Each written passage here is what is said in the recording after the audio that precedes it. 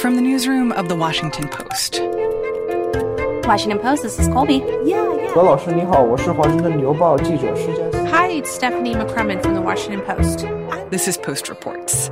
I'm Martine Powers. It's Monday, June 28th. Today, new revelations about what was going on inside the government during the height of the coronavirus outbreak. In retrospect, it's kind of striking because the U.S. was ranked the best prepared country for a pandemic.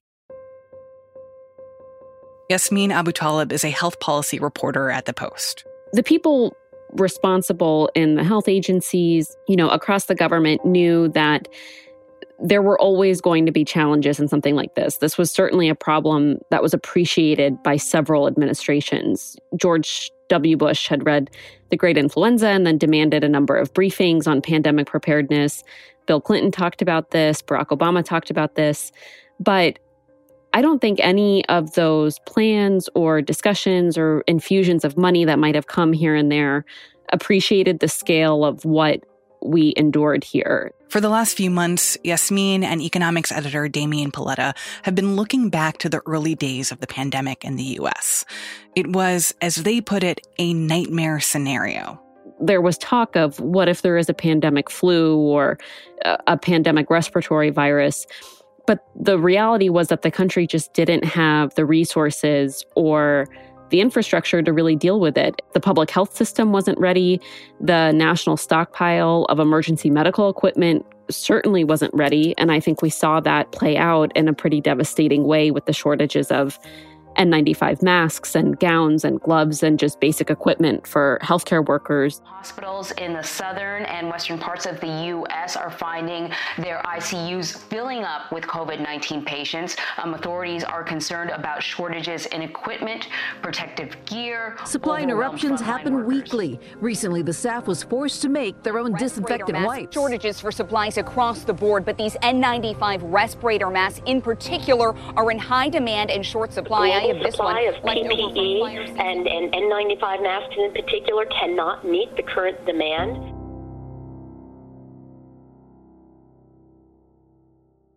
On Tuesday, Yasmeen and Damian are out with a new book. It's called Nightmare Scenario, and it chronicles what happened when a mysterious new virus collided with an underprepared federal government. If we look back on that mask debate that they had in the Situation Room in February and March of 2020, I mean, not to be over dramatic about it, but the course of American history could have changed. If they had rallied around a plan to encourage Americans to wear masks and they were unified and the president went out and, got the whole country to rally together. Remember, his approval ratings were quite high at the end of March, but the failure to agree, and there was really just a meeting or two where things really unraveled, I think really set the tone for things going south. Obviously, I think the biggest inflection point is possibly when the president contracted coronavirus in early October and was, our reporting shows, kind of on the brink of possibly dying. And there was a really concerted effort among the doctors on the health team to try to get the president to finally appreciate and recognize how dangerous that this virus is. I just left Walter Reed Medical Center, and it's really something very special. And when he emerged from the helicopter on that Monday, all, hopped up on steroids, saying this is nothing to fear, I whipped this virus and America can too. Don't be afraid of it. You're going to beat it. We have the best medical equipment. We have the best medicines, all developed recently. And you're going to beat it. I didn't feel so good. That was a real turning point because he sort of said, listen, I'm not going to acknowledge publicly how deadly this is. I'm going to acknowledge how survivable it is. You said that he had a more serious case than was let on publicly. Can you talk more about that and what the reality was behind the scenes for what that was like when the former president got COVID? The president emerged pretty defiant and triumphant from that experience. But the reality is that from the day his aides suspected he might be sick to the day he left Walter Reed, there was this extraordinary effort to try to save his life. Our reporting shows that the Health and Human Services Secretary at the time, Alex Azar, received a call the same day that we all found out that Hope Hicks was sick, asking if he could help the White House obtain access to an experimental treatment now authorized for use, but at the time was still experimental, known as a monoclonal antibody. And Azar at the time put together that it was for Hope Hicks. And then later, just a few hours later, the FDA commissioner at the time, Steve Hahn, got a call asking for help obtaining the same drug. And he didn't know who it was for, but would eventually find out later it was for the president. So this is a drug that looked to be pretty effective. It was not available to the broader public. It's not easy to obtain these drugs outside of a clinical trial.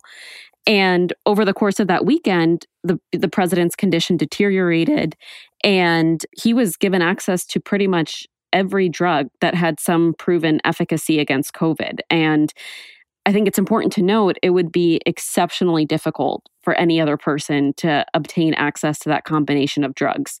And we know that his oxygen level dropped lower than we were told at the time. And there were some of his aides, including his then chief of staff, Mark Meadows, who were consumed with fear he was going to die that weekend. Mike Pence, the vice president, his aides were not briefed on a plan to swear in the vice president if Trump became incapacitated. Just think about that. I mean, he was put on oxygen twice, 74 years old, obese. He was kind of a sitting duck statistically for this virus.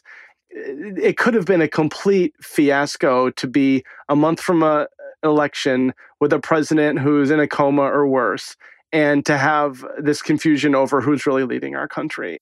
Wow.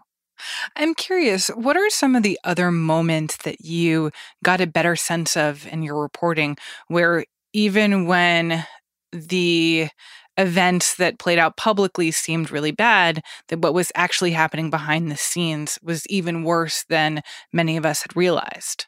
You know, the opening scene of the book is from August 2020, when Anthony Fauci is in his office at the NIH, and he opens an envelope that he brought with him that had come in the mail to his house. And as soon as he opens that envelope with this metal letter opener, white powder explodes all over his face, his shirt, his tie, and his seat. He kind of freezes in fear. And he calls security, and this, guy comes barreling into the office with a weapon, and then they have to decontaminate the office. Dr. Fauci thinks this could be one of three things. It's either going to be anthrax, which means he'd have to take some kind of medication to survive. It could be a hoax, or it could be ricin, and he would be dead because there's no cure. And so they take this 79-year-old man, one of the most famous doctors on the planet, the center of the, government's response to this pandemic, and also someone that, millions of Americans hate because the president and his supporters have kind of unleashed terror on him, and they have to strip him down. They strip him down first to his underwear and decontaminate him with some chemicals, and then he has to stand essentially in a kiddie pool there in the NIH, and he strips down naked and finishes cleaning himself off all by himself. And at that moment, he didn't know whether that was going to be it. Oh my gosh. And they send him home to wait with his wife, where he's supposed to get the call about what the, forensic analysis of the powder was. And sure enough, it ends up that it was just some kind of cosmetic powder. It was a hoax. And little did he know at the time that Bob Redfield, the head of the CDC, also got an envelope with powder in it. And Deborah Birx had been getting letters to her house that were, saying all kinds of awful, horrible things. I mean, I think people don't understand what these doctors went through. And, they were obviously subject to political abuse and pressure from the White House, but there was so much going on behind the scenes that Americans didn't realize. I'm curious if there are more details about Dr. Fauci or also Dr. Birx or some of the other public health officials that we kind of got to know as the public, just looking to them for information and understanding of what was going on. Like if you were able to find out a little bit more about what this was like for them personally. We did. And that was one of the things that we thought was really important to document, because at the end of the day, they are people and they're human, and they were dealing with an enormous amount of pressure, not only from the White House, but from the public. For someone like Deborah Birx, who had this really celebrated public health career, she's a 40-year public health servant, and had one of the most powerful public health jobs on the planet before she decided to come serve as the White House coronavirus response coordinator. She saw her whole reputation kind of go up in flames through the course of the year because she made a number of calculations about how she would maintain the most influence. What do you mean by that? What are those calculations? So one of her really famous interviews that she still gets criticized for is one at the end of March. How would you describe the job President Trump is doing behind the scenes and in front of the cameras during these daily briefings that we're seeing? What's been your perspective, Dr. Birx? He's been so attentive to the scientific literature and the details and the data. She said that the president was really attuned to the data and interested in the granularity of it. And I think his ability to analyze and integrate data that comes out of his long history in business has really been a real benefit during these discussions about medical issues. And it was just something that people knew did not describe President Trump. He's never really shown interest in data or the granularity of the data. Mm-hmm. I think Yasmin and I found her to be an incredibly complicated figure, an incredibly private person who even people who had known her for decades couldn't quite figure out. She really took a calculated gamble at the beginning, whereas Fauci, had no qualms about standing up to the president and challenging the president's views. Dr. Birx was much more careful and at times did, kind of lend credibility to some of the positions that the president and the vice president wanted to take in terms of putting out a rosier scenario about the direction things were going to go. And that gave her a lot of influence for a period, possibly into early April. She did play a key role in that initial decision to do the 15 and 30-day shutdown. If she had not kept up close ties to the president and vice president, those 15 and 30-day shutdowns might never have happened. And I think she, doesn't get credit for that. Do you get the impression that she regrets how she approached dealing with the White House in those early stages of the pandemic? I think to Damien's point, she's incredibly complicated. So I don't want to pretend that we know how she thinks, but it was clear that it really weighs on her how much her reputation suffered because of this. She didn't get a job in the Biden administration. She was viewed as tied too closely to Trump. And one of the things that we also get into is how for some of the other doctors, including Dr. Birx and Dr. Redfield, they kind of start to resent the hero status that Fauci obtains through all of this because they feel like they're getting just crushed by the press and by the public every day. And they feel that behind the scenes, they're really trying to do the right thing and they're trying to help, but they feel hamstrung by what they can say publicly. And of course, that's what people see. For someone like Birx, she was traveling the country, collecting data. Once she realized the jig was kind of up in the White House, she goes to states and city and local leaders to try to tell them to implement mask mandates, and she decides that's going to be her mission. But it's something they couldn't recover from. And I think they start to resent the fact that there's this a large segment of the population that adores Fauci and kind of views him as the lone voice of truth when they feel like they've made mistakes, but so has he. And he's not being punished for those in the same way that they are. So I think this gives you a window into the very human emotions everyone was feeling. And I think Damien and I were struck by just how much everything that happened weighed on some of these people. I mean, some of these people told us they literally have post-traumatic stress disorder from everything they endured last year and just the horror of the number of people that died because of this response. Wow. And Fauci and Birx had a really interesting dynamic. They had been colleagues for years. There definitely was this tension between the two of them. I think more so, as Yasmin mentioned, Birx kind of annoyed at how there was Fauci T-shirts and Fauci donuts and Fauci socks and Fauci bobbleheads.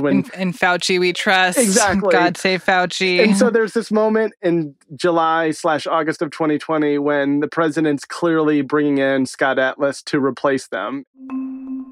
a doctor from Stanford who kind of says everything the president wants to hear. And Fauci has this kind of innocence about him where he calls Birx and he's like, well, maybe we should talk to Scott Atlas, and try to reason with him. And Birx had been in the White House for weeks, and she couldn't believe what Fauci was saying. And she's like, that guy's blanking crazy. We can't talk to him. That's a complete waste of time. She was like, come on, Tony.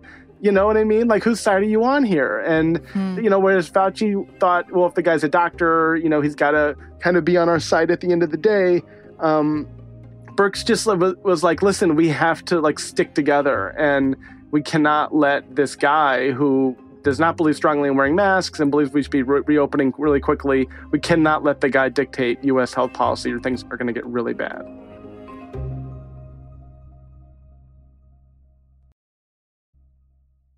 I think all of us can be very critical of public health officials and how they responded to this crisis and how people in the government navigated it. But I'm wondering if you heard stories of success, of things that people at the top levels of the government did that potentially saved lives. Yeah, there was one fascinating moment in the early days. So in February, when the Diamond Princess cruise ship was floating off the coast of Japan, and there were several hundred Americans on the cruise ship, and it became terrifyingly clear that a lot of them were sick and had coronavirus. And so there was this really intense debate within the U.S. government about what to do with these elderly Americans who were sick. And so they ended up deciding, actually kind of on the tarmac of the airport in Japan, to send these Americans back and on a plane. Some of the Americans were sick with coronavirus and some of them were not. There was this moment when the president was apoplectic that sick Americans were coming back to the United States because he was obsessed with that number that was on the bottom right of every cable television show showing the number of, sick Americans. And so he wanted to prevent any more sick Americans from stepping foot on U.S. soil. And so he, in a meeting in the Situation Room, told aides, I don't want to import this virus. Don't we have an island that we own that we can send these people? How about Guantanamo? Jesus. And people kind of froze, is he kidding? And another meeting in the Oval Office shortly after that, he said, what's the status of the Guantanamo thing? And then that's when aides realized he was going to keep bringing it up and he was serious, and they decided they had to scuttle it because sending 80-year-olds to Guantanamo Bay with a virus that no one knew, or understood was both a public relations nightmare and also a public health potential disaster. It seems to me like the story of the pandemic in so many ways is the story of missed opportunities. And I wonder, and so many of us know what these missed opportunities were at the beginning of the pandemic, right? Like, why weren't more people wearing masks more quickly, and why didn't the government come out and encourage people to do that? But I'm wondering if there are other missed opportunities that you discovered in your reporting that are things that we haven't really heard about. I think one of the big ones was this plan from HHS in March to send masks to every American household. One of the top officials there had already worked with Hanes and Jockey and a number of the underwear manufacturers to convert some of their facilities and make masks. They were producing about 600 or 650 million masks that they were going to send to every household, so enough for each person to have about 2. And they were just going to put them in the mail and just mail them to everybody?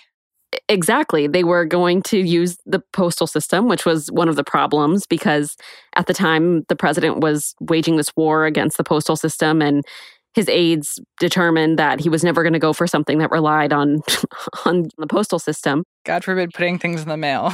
Right. And I think it's important to remember that when we're talking about mid to late March, there was no recommendation that people wear masks yet, and it was still up for debate. The doctors were not all on the same page about it yet, but they were starting to get there. But there wasn't a message publicly that we should be wearing masks. The idea was, let's just send them. They come from the U.S. government. We'll depoliticize this whole discussion, and everyone will just wear them. It won't be a big deal. And everyone will have them. And instead, when Alex Azar, then the Health and Human Services Secretary, modeled these masks from Hanes and Jockey and the underwear manufacturers at the meeting, he was ridiculed. Someone said that it looked like he had underwear on his face. Someone else said it looked like a training bra. And the plan was scuttled. So after hearing all these stories, talking to all these people with a little bit more time and distance, what do you both feel are your takeaways of how we should understand what exactly happened over the last year and a half? Well, I think in retrospect, this virus was almost like an alien invasion of the United States. You know, there was no living memory of an asymptomatic, deadly killer like this that was able to move. So I think, you know, it's not a surprise that the virus was able to get here and kind of sink its teeth into the country.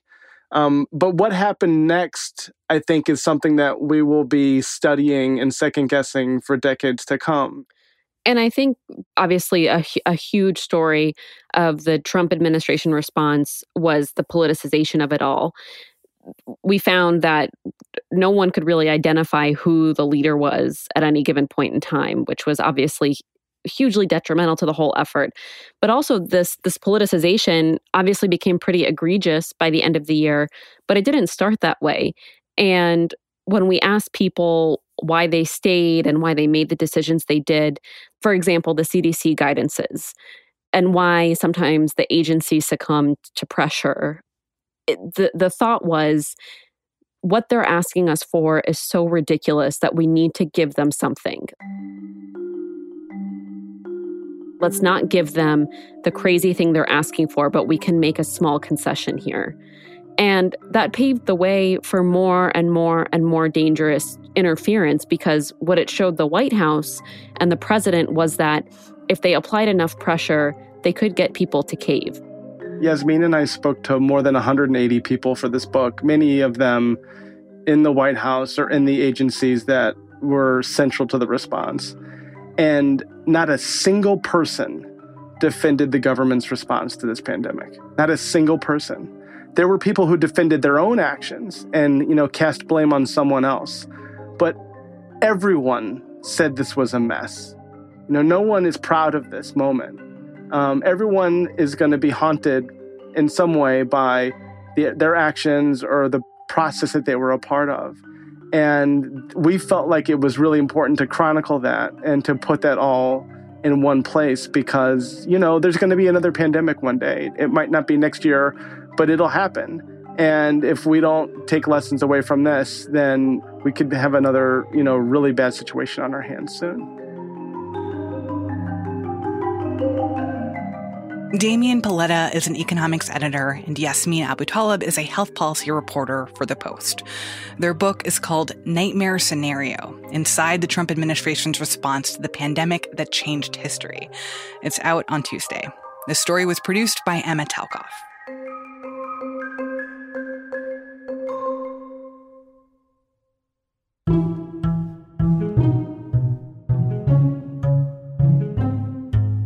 That's it for Post Reports. Thanks for listening. Today's show was mixed by Rena Flores. We would love to hear your thoughts about this and other stories you hear on the podcast. You can always reach out on Twitter by using the hashtag PostReports or send us an email at postreports@washpost.com. I'm Martine Powers. We'll be back tomorrow with more stories from the Washington Post.